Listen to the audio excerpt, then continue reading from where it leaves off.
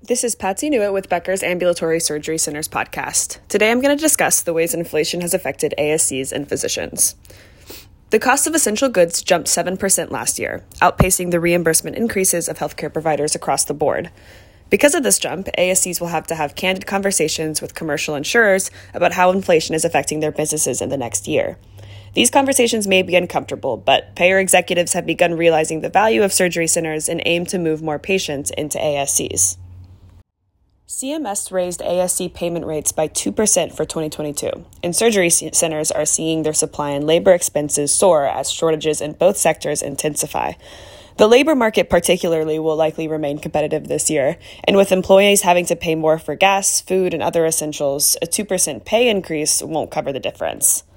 Independent ASCs across the U.S. are struggling to make ends meet as costs increase and pay flattens. The opportunity for out-of-network contracts has dissipated for most surgery centers, and it could become more challenging to negotiate with payers as price transparency legislation goes into effect and more surgery centers post global prices online. If ASCs aren't able to get pay bumps to cover increasing costs, they are more likely to sell to a hospital, take on a private equity investment, or join a chain. The less competitive healthcare landscape often boosts prices while lowering quality and patient satisfaction. If you're interested in recommending a guest for Becker's Ambulatory Surgery Centers podcast, please reach out to us at podcasts@beckershealthcare.com.